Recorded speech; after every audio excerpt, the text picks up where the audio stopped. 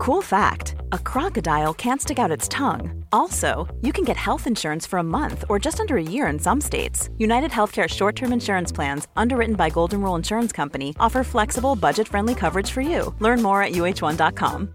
Ready to pop the question? The jewelers at BlueNile.com have got sparkle down to a science with beautiful lab-grown diamonds worthy of your most brilliant moments. Their lab-grown diamonds are independently graded and guaranteed identical to natural diamonds, and they're ready to ship to your door. Go to BlueNile.com and use promo code LISTEN to get $50 off your purchase of $500 or more. That's code LISTEN at BlueNile.com for $50 off. BlueNile.com, code LISTEN.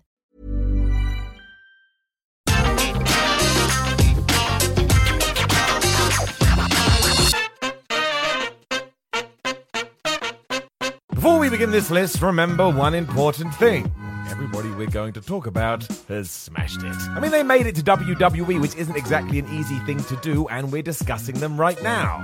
It's pretty good for anyone who dons a pair of pants and says, damn it, I want to be a wrestler. With that said, it does kind of feel like there are no proper plans for them ever, and that makes me sad. So I am sorry for What Culture. Please do smash that subscribe button. This is 10 WWE superstars that have permanently lost. 10 Mustafa Ali. It was awesome when Mustafa Ali came back to WWE TV a few months ago. I hope it meant he had resolved his issues, which led to him asking for his release, and he could start to be a success again.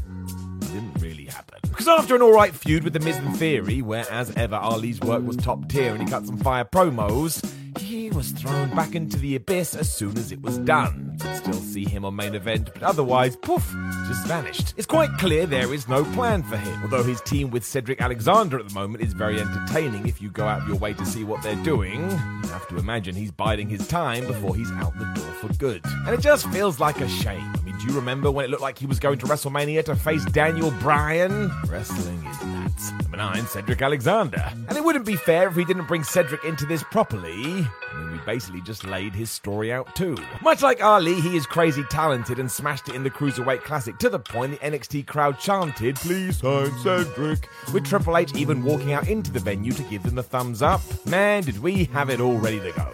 The problem, I suppose, is that then he was in his element, whereas Raw and SmackDown always pose a problem for wrestlers who aren't tanks. It's not like Alexander isn't jacked, he most definitely is. But you know Vince McMahon, 6'2", 240 pounds. Otherwise, the obstacles will be placed in front of you. The real shame is that we found a place for him within the Hurt Business and then broke them up before you could say Shelton Benjamin. And I keep my fingers crossed that one day he gets at least one proper run to show what he can do. Sadly, I doubt it. They've already made up their minds. Great Tyler Bate. This one is more about the always changing waves of professional wrestling, or at least how WWE currently views its UK extension of NXT.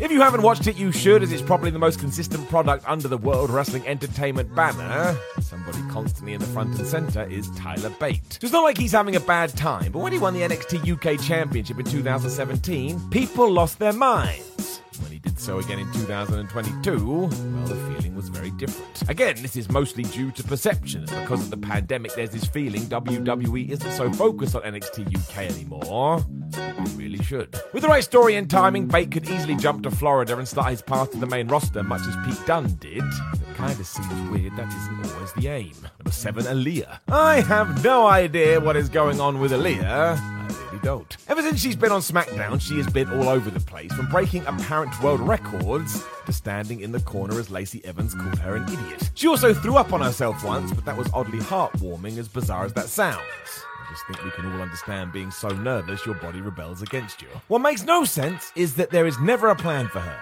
Ever. Do you remember when she was locking Shotzi in the locker room for a while? That was soon dropped. And it almost feels like her position is now just to lose to people.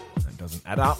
We didn't even give her a chance. Amazingly, Aaliyah signed with WWE back in 2015, so there must be something here. So just use it, for goodness sake. Let's see what she can do. Number 6, Commander Aziz. I can't lie, I feel a bit sorry for Commander Aziz. The dude is never allowed to have a gimmick for more than a few months, and then bam, he's got to go try something else. The most recent switch was when Apollo Crews was moved to NXT, meaning Aziz just fell down a well or something. And before this, do not forget, he was a mainstay of Raw Underground. Well, as much of a mainstay as anybody could be. That idea was dead and buried in about a week. He also had a short run back with NXT 1.0, and it's hard to see what happens with him now. Given all of the above, he's barely had a match on TV for years, and how is that gonna help anyone? To find your place, you gotta work. And this isn't his fault, far from it, but it's the point of this list. He constantly just floats through every facet of WWE waiting for an opportunity. He must be losing his mind. I blame Shane. Number 5, Los Lotharios. I went off about Garza and Humberto in a recent episode of Ups and Downs for this very reason. WWE is not thinking down the line. Because without wanting to sound mean, it's quite clear that the powers that be see Los Lotharios as nothing more than an enhancement tag team. This means they will pop up every now and then, do their kiss cam gimmick so it seems like they have some worth, before they lose to another pairing that needs a victory. This would be fine if WWE was drowning in teams, but they're not. Just know, soon they'll realise this, and from nowhere, we'll try and turn Garza and Humberto into a threat. Will it work? No.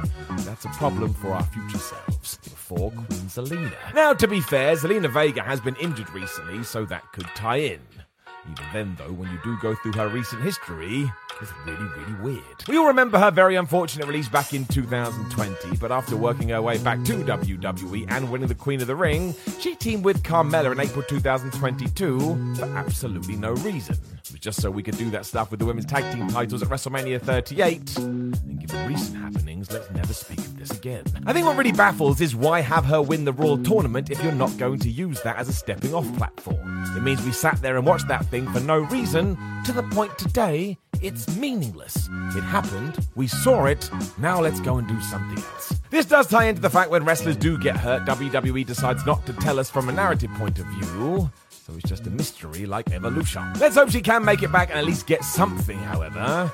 Meant to be a damn queen. Number 3, Akira Tozawa. Have you ever seen Tozawa work in a serious match? The dude can go.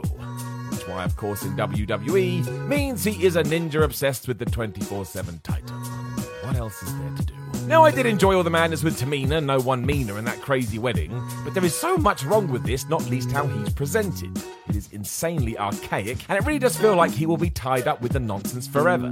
That's his place, and it has been for years now. Once again, it ties back into the whole big guy WWE mentality, and I'm not saying Tozawa should be the world champion, but his current role has definitely run its course, so why not try to use him in a more meaningful manner, as opposed to just doing the same thing over and over again? I do not have an answer for this. Never forget he once got eaten by a shark. Though to be fair, if WWE went more in that direction and owned it, I'd be the happiest man on the planet, because I'm an idiot. Number 2, Dolph Ziggler. Dolph Ziggler randomly returned to WWE in July 2022, and this was met with quite the surprise, because it was baffling. The last time we'd seen him, he was alongside Bobby Roode squaring up to MVP and Omos, and yet within weeks that was done, and now he was mad at Theory. You can see why Ziggles is on this list. It is mad because for over a decade, Dolph has been awesome. I don't think he's ever had a bad match. He makes his opponents look like $1 million and can pretty much do it all. I suppose that's why he's found himself in this position, because he's an excellent utility player. But even over the age of 40, he could still be used better. Ziggler is great. By now, though, he has been beaten down so much fans don't see him as a threat, which is a huge shame. Number 1, Alexa Bliss. Which is probably the same for Alexa Bliss. What the flub are we doing? While I wasn't the biggest fan of the scary version of Alexa, I appreciate what she was trying to do, and it did have its supporters. But ever since leaving that behind, Bliss isn't allowed to do much of anything. It is such a shame, because when she did return to her more normal persona, it felt like it was time to pull the trigger on something. But we did the opposite. Nothing. The main issue is she just doesn't have a story at all, apart from the fact that her best friend is a doll. And just go back to 2016 to 2018. Alexa was smashing it then, winning world titles, and everybody was cool with it. And given that we need more bodies in the women's division, just do that. It's right there playing Nintendo. You could say this about a few people on the roster, which I suppose we have, but the difference with Bliss is that she's proved if you put her on top, fans will accept it, and they'll get it. And yet we choose to have her appear in random tag team matches, never progress much of anything.